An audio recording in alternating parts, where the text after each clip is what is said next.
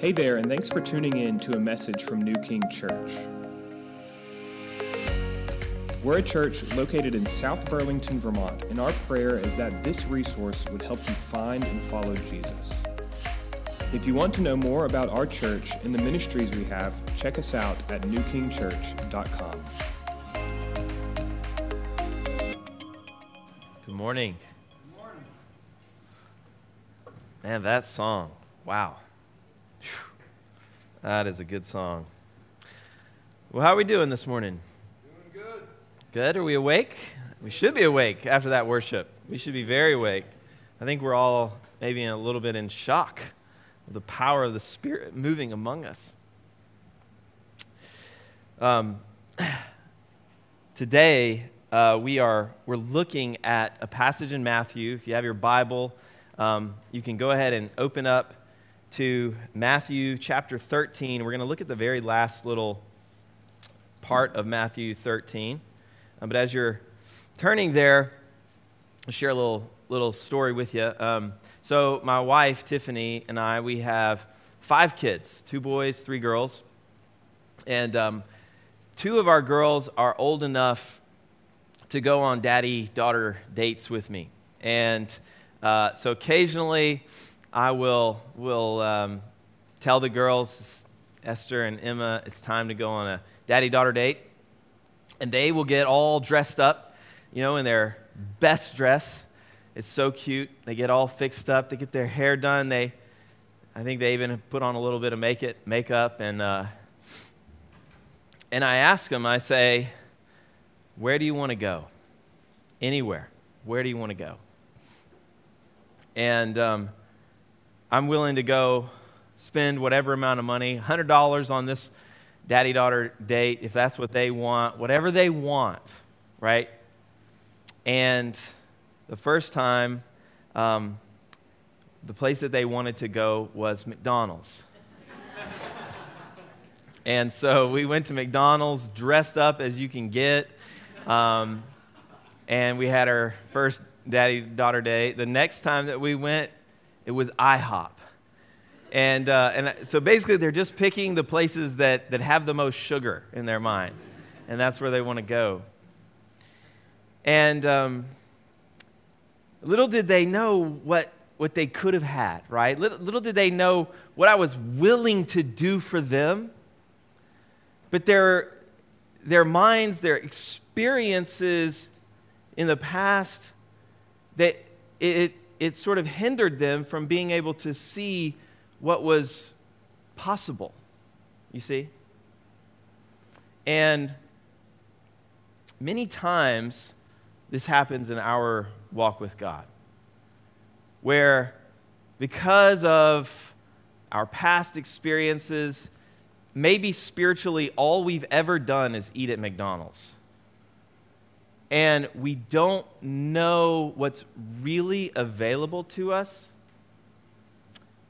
And so we limit what God can do in our lives. We're going to look at a story today where this happens. And we're going to learn why it happens and hopefully take away some things from the mistakes that are made in this passage to guard us from making those same mistakes. So let's look at the passage together, and it'll also be on the screen. It's Matthew 13, 53 through 58. It says, "And when Jesus had finished these parables, he went away from there, and coming to his hometown, he taught them in their synagogue, so that they were astonished and said, 'Where did this man get this wisdom and these mighty works? Is not this the carpenter's son? Is not his mother called Mary, and are not his brothers James and Joseph and Simon and Judas? And are not all his sisters with us? Where then did this man get all these things?' And they took offense at him. But Jesus said to them, 'A prophet is not without honor, except in his hometown and in his own household And he did not do many mighty works there because of their unbelief. Did not do many mighty works there because of their unbelief. Let's pray together, and then we'll dig into this. Father in heaven, oh God, what are you willing to do that we have not asked for? I sense, Father, that your heart is so big toward us, that there is so much that you would do, so much that you would give. You have given your own Son. And yet we come to you, we relate to you with such prideful unbelief. And we limit the mighty works that you could do, that you want to do in our lives. So I ask, Holy Spirit, I ask for a miracle this morning. I ask that unbelief would crumble in our hearts and lives. That we would see you, Lord Jesus, high and lifted up. And that our seeing you rightly for who you are would create in us faith. I pray it in your name, Jesus. Amen. Amen. So, we're going to work our way through this passage a little bit at a time. And what we're going to see when we get to Nazareth, which was Jesus' hometown, is that their pride, is what hindered them from believing. Before we get there, I want us to see Jesus' humility.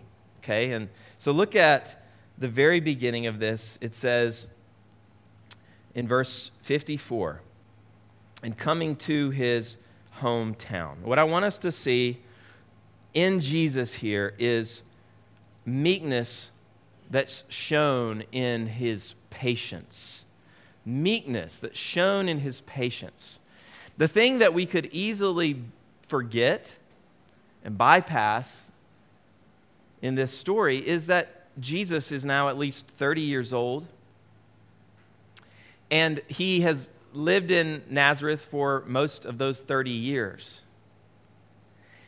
And this, it says, he taught in their synagogue and they were astonished. This is the first time that they heard him teach, it seems. Now, what does that mean? What does that have to do with anything? What it tells us is that Jesus was so submitted to the Father's timing, to the Father's will, that for almost 30 years,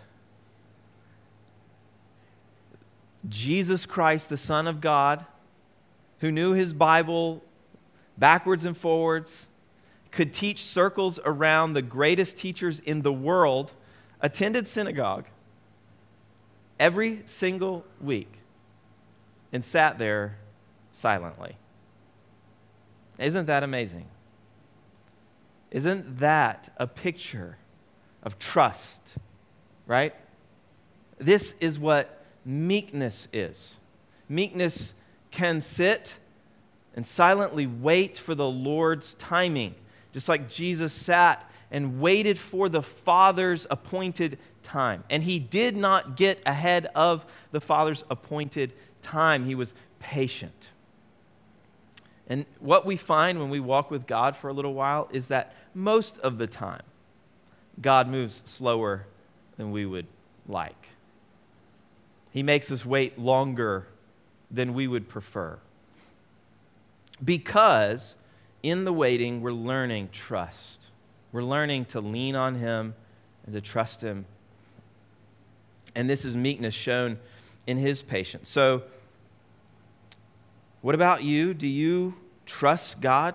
Maybe you feel like you have giftings that aren't being utilized, or maybe you have leadership potential that isn't being used. Maybe you feel like you've got a teaching gift that isn't being used. Are you willing to wait on the Lord and be faithful where you are in the thing that He has you doing now, and to trust Him with the timing? The second thing I want us to see about Jesus' humility is His meekness shown in serving small places. I love this. It says, He went to His hometown. He taught in their synagogue. Now, just think about this. In the very next chapter of Matthew, in chapter 14 and verse 1, we find out that Jesus is famous by now. He's famous. Large crowds, massive crowds of thousands are coming to Him to hear Him teach, to hear Him preach. And now think about this. The town of Nazareth, where He's from, is maybe a few hundred people. Maybe. And He goes to them. He goes there. He goes and teaches in their synagogue, which might have been able to hold 50 people at the most. Maybe 100 at the very most. In other words, it was limiting. It wasn't very strategic, as we would think of strategic. But Jesus didn't think the way that we think. He was excited not about the biggest crowd that He could reach, or the biggest impact in the way that we would think of impact. He didn't even think in terms of efficiency. This wasn't efficient, right? Jesus, why are you going there? You can go out into big, large areas and have the most people come to you. Why go teach in the synagogue in Nazareth? But what He was concerned with, what excited Him, was going to the people that the Father called Him to go and to serve the people that the Father loved. And so that's what He does. So what about you? Are there people or places that you feel like your giftings are too big for? Are there people that you wouldn't be excited to serve if the Lord called you to serve them? If He called you to serve or teach kids, are you above that? If He called you to go to a small place and help start a church there, are you too good for that? Or do you see your giftings as above that? Because Jesus didn't. He was willing to go and serve whatever people and whatever place. So this is the humility of Jesus. It's not the main thrust, the point of this sermon, but I think it'd be a mistake to pass over that without taking note of it. Now let's look at what happens when He gets there and when He teaches in their synagogue. It says in verse 54, So they were astonished.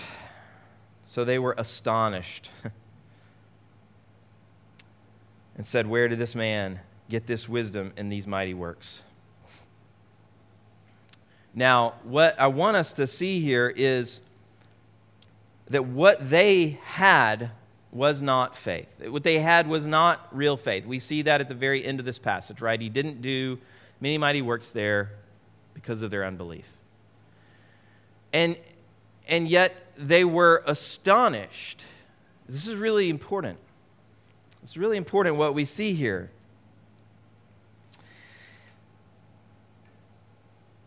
They believed His teaching, it seems.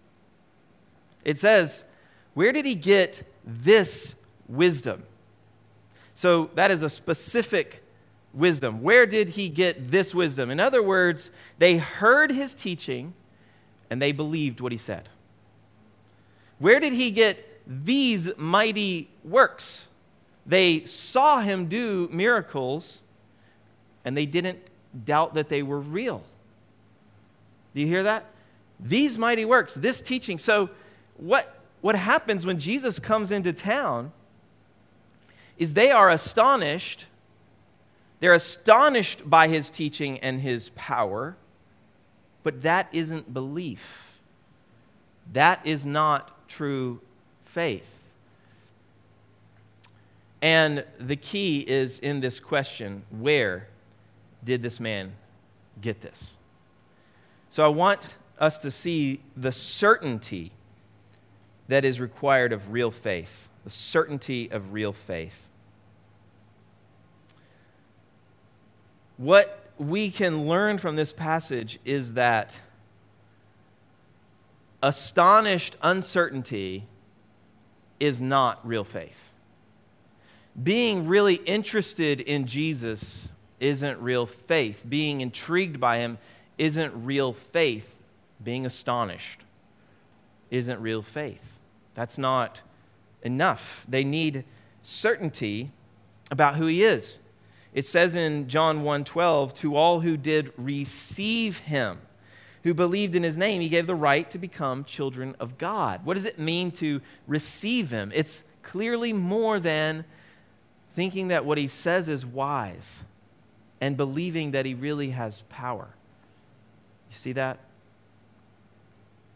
So what is it to receive him? Well, it is to believe what the scriptures say about him. It's to believe what he says about himself. The testimony that he gives about himself is clear. It's not enough to simply believe he existed. You realize that almost all of the world religions believe that Jesus existed, and most of them would refer to him as a wise teacher, even an enlightened man. And many would say, he was a powerful man and he did miracles. But they don't believe his testimony about himself. They don't believe that he is the Son of God. They don't believe that he was raised from the dead. You see, and they don't believe that he is the only way to the Father. And so it's not true faith. Just like his hometown, they were astonished. They saw the wisdom in his teachings. They saw that he had actual power. It was real. And yet it wasn't faith because it wasn't rooted in who he said he was. They didn't believe his own testimony about himself. So what about you? What about you? Do you believe Jesus' own testimony about himself? That he is the King, that he is the Son of God, that he came to establish his everlasting kingdom on this earth, that he died for our sins, that he was buried, that on the third day he rose from the grave. Do you believe these things? Do you believe them completely? Or do you have a certainty about them? Or do you, like his hometown, have an astonished uncertainty? And this is very important for us. We've got to believe in the one true Christ and that he is the only way to the Father. Now I want to look at the nature of their unbelief. They had unbelief. They weren't convinced that he was who he said he was. And I want us to see the nature of their belief. And I think this is where, for most of us, this is going to get really applicable. Okay? The nature of their unbelief was this. They greatly underestimated Jesus. They greatly underestimated him. Think of it. Think of it. The one that we just sang that song about, the only one in all of the universe who is worthy to open the scroll, the Lamb who was slain, the one who will inherit all things, who has inherited all things, who has authority over all things in heaven and on earth, the one who is literally capable of doing anything he pleases, the one who has authority over demons and sickness, heaven and hell, every human being, the one through whom the world was made, this one came walking into their town. He came walking into their midst, and they simply shrugged their shoulders. They underestimated him greatly, and this is pride. And this is the unbelief that we will all struggle with from time to time. Our pride that gives us far too low a view of Jesus. To underestimate, this is some definitions of underestimation. To set too low. To underrate. To miscalculate, misjudge, or judge incorrectly. To set too low. In other words, they had too low a view of Jesus. We're going to look at this. This is what they said, verses 54. Where did this man get this wisdom and these mighty works? Listen, is not this the carpenter's son? Is not his mother called Mary? And are not his brothers James and Joseph and Simon and Judas? And are not all his sisters with us? Where then did this man get all these things? Do you hear this particular kind of unbelief that they have here, which is a low view of Christ? They had an incredibly low view of Christ. And I want to look at 4 things together that a low view of Christ can lead to. If we have a low view of Christ, and this happens, I think there's something to the repeated exposure to him over time. I think if you've been in the church for a long time, you are particularly susceptible to this. And so be on guard. Listen with your ears open. Here are 4 things a low view of Jesus can lead to. And the first is this: can lead to a pride of offense. A pride of offense. Look at verse 57. It says, and they took offense at him. They took offense at him. When Jesus comes to you or to anyone and he teaches and he speaks with the authority that he has, and he gives the kind of commands that he gives, with the kind of implications that they have on our lives, if we have a low view of Christ, do you see how that leads to our being offended? Do you see that? When you have a low view of Christ, then you can so easily hear his commands as mere suggestions. And you can hear it and think, really? That sort of offends my sensibilities. That sort of feels unfair to me. Right? I mean, why would he, I don't like that. Why would he say that? When our response, if we're seeing him rightly, ought to be trembling at his word. Right? In awe of him. And whatever he says goes. Whatever he says we believe, we receive, and we respect. But when we have a low view of Christ, we can easily become offended by his teachings and by the things that he asks of us. So, what about you? Are there things that you know are required of those who want to live a godly life, but that you've sort of pushed away in your mind? You've sort of, moved it over here into this like optional section of your Christian life because it's pretty hard. It's pretty hard, or you don't like it, or it doesn't feel fair for you to obey that. Or are there things that the Bible teaches that make you cringe, or that offend you, or that you feel ashamed to tell a friend that you believe? these all come from a low view of Christ. When you see him for who he is, you will not be ashamed of him or of his teachings.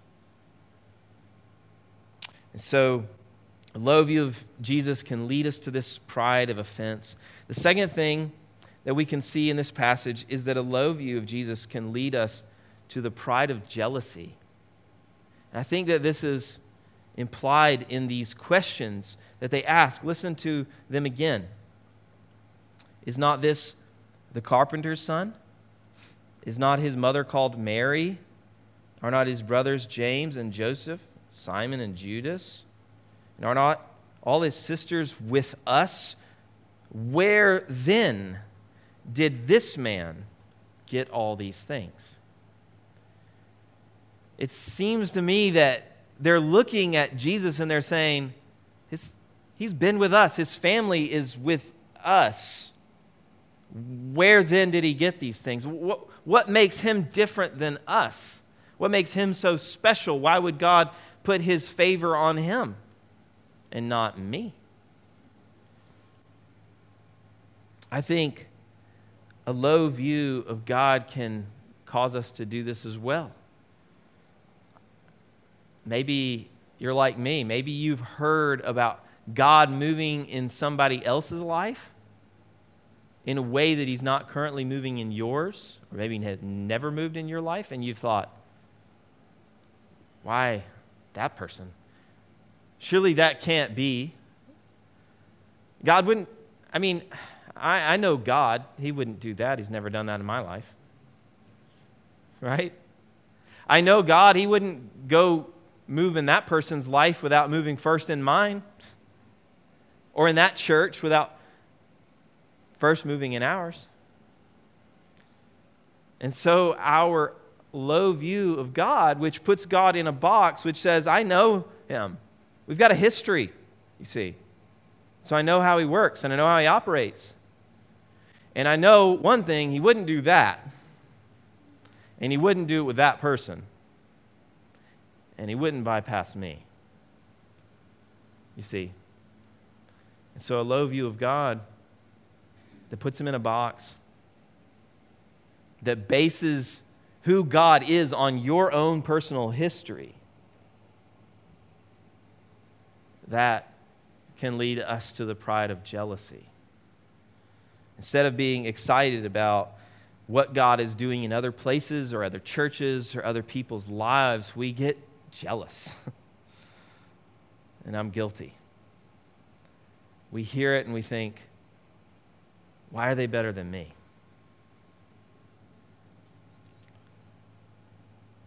What about you? What's the first thing that rises up in your heart when you hear about God really moving in another person's life?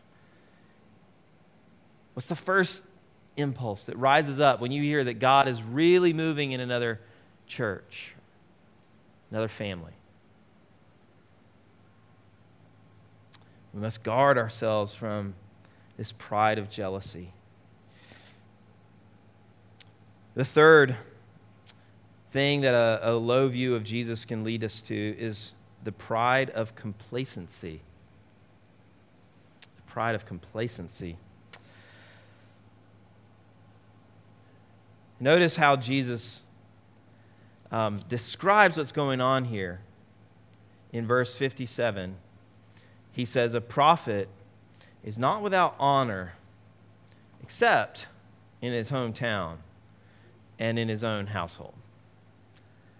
Prophets are honored everywhere they go until they get home. They're honored everywhere they go until they get to their own hometown, where people are most familiar with them, have the most history with them. I think it is a little scary that the people who knew Jesus longest saw him with the least accuracy. And I think this happens to Christians. I think we're about to hit home for a lot of us. I think for many Christians, we have been going through motions for so long We don't even see the ways that we're viewing him incorrectly. We've been saying prayers a certain way for so long. We've been going through the certain motions for so long and thinking certain thoughts for so long that we don't see where they're incorrect anymore. And the next thing we know, we're complacent. We've lost our joy in the relationship, and we don't know why. We don't know how it happened. And eventually we begin to think that that's normal. It's normal just to not be excited about Jesus. No. That's not normal at all. Not considering who he is. Not considering the treasure that he is. Think back to last week. What should happen when we see the treasure that's hidden in the field that is ours? It should produce a joy that fuels our lives. But for many of us, we are like Nazareth. We've got this long-running history, and we look back and we think our history is who God is. That's how he is.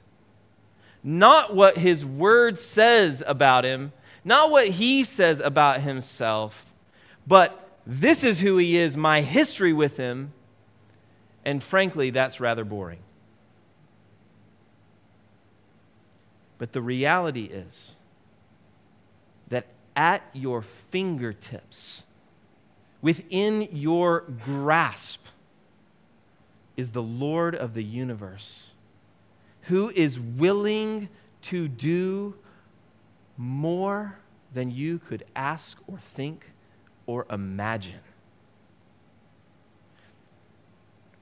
The thing that breaks my heart as I read this story is when I think about all that Jesus was willing to do in his hometown.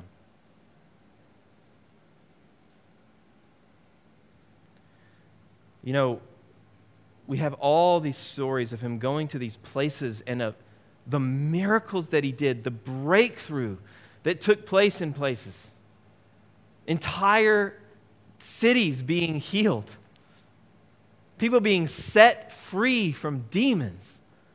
I mean, what he was willing to do is amazing. And yet, he went to his hometown and they stopped him.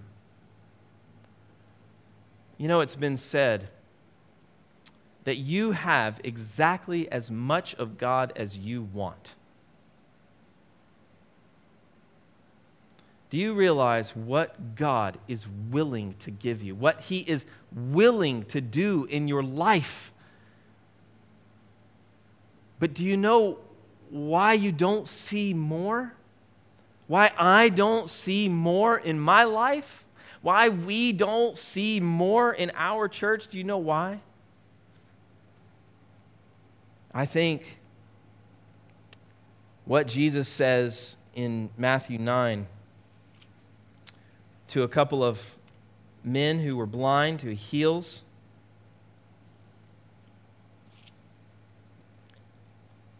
is eye-opening.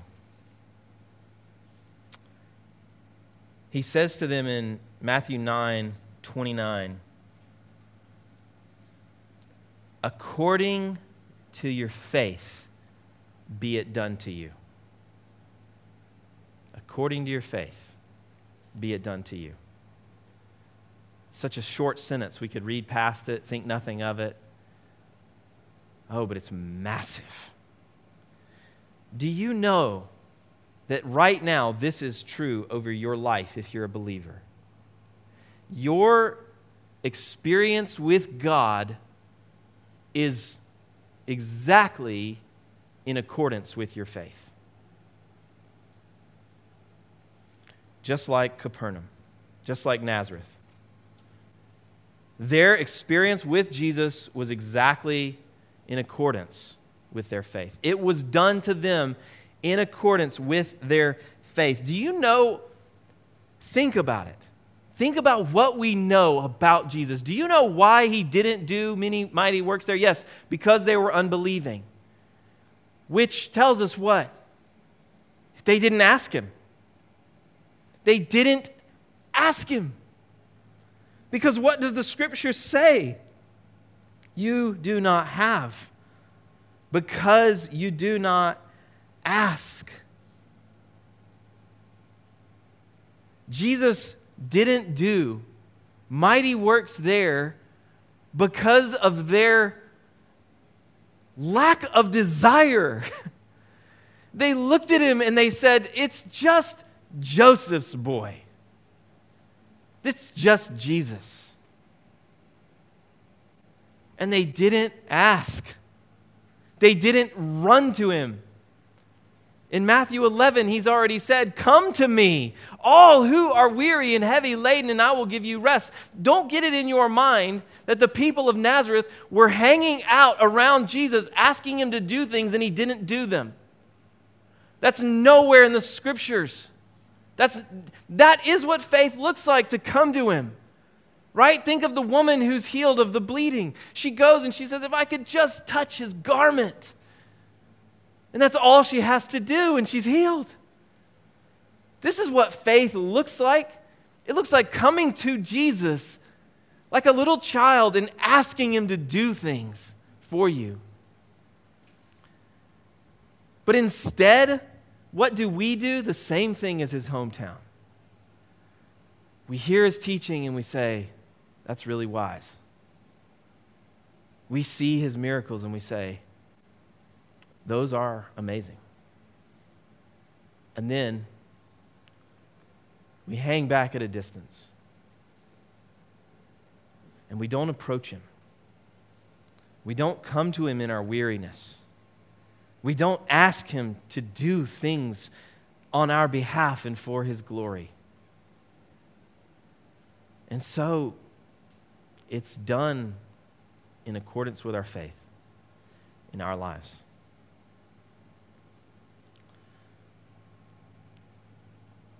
We have not because we ask not.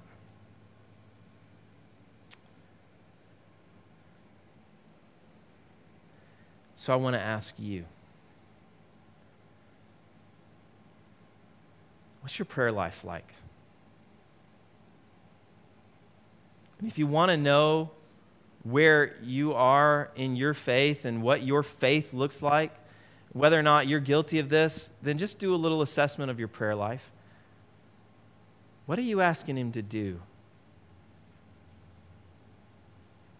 Are you asking him to do things worthy of a king?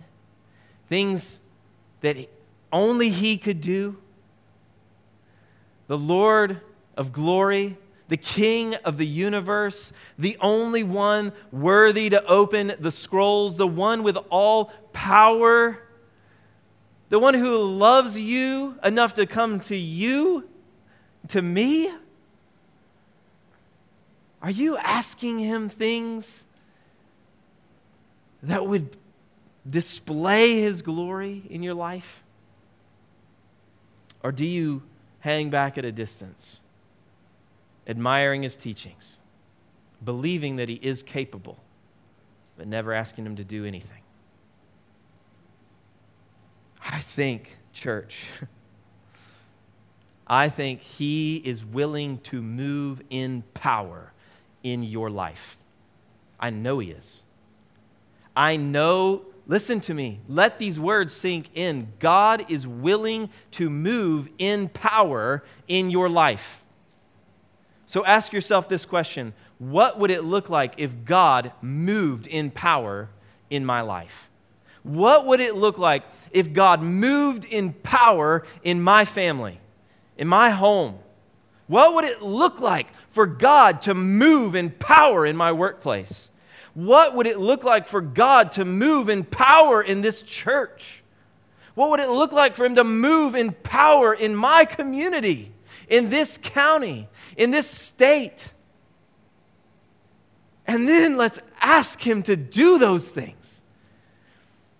let's look and see who it is we have access to. And instead of shrugging our shoulders, let's run to him.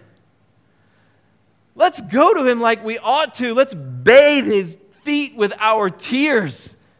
Let's pour out extravagant worship. Let who he is birth fresh faith in you. He is able. If we will ask him, if we will come to him, he will move in power. Let's pray.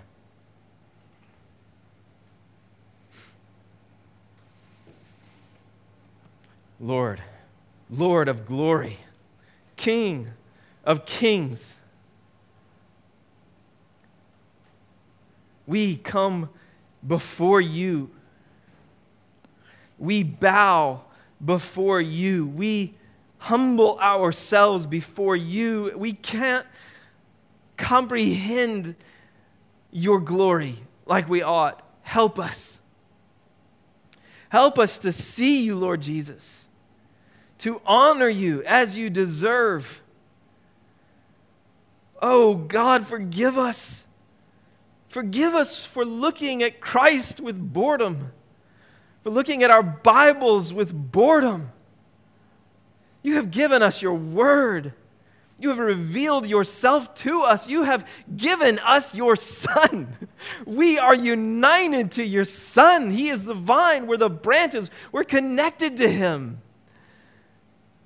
You've given us Christ. And we go through our lives like zombies, asking almost nothing of you, when you're willing to give us so much. You want to move in power. God, help us to believe it. Break the chains of unbelief off of our heart. Pull the scales off of our eyes. Help us to see what is available to us. Help us to pray in a way that's fitting,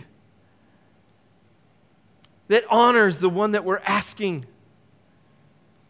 Oh Lord, help us not to think that you are only what we have seen of you.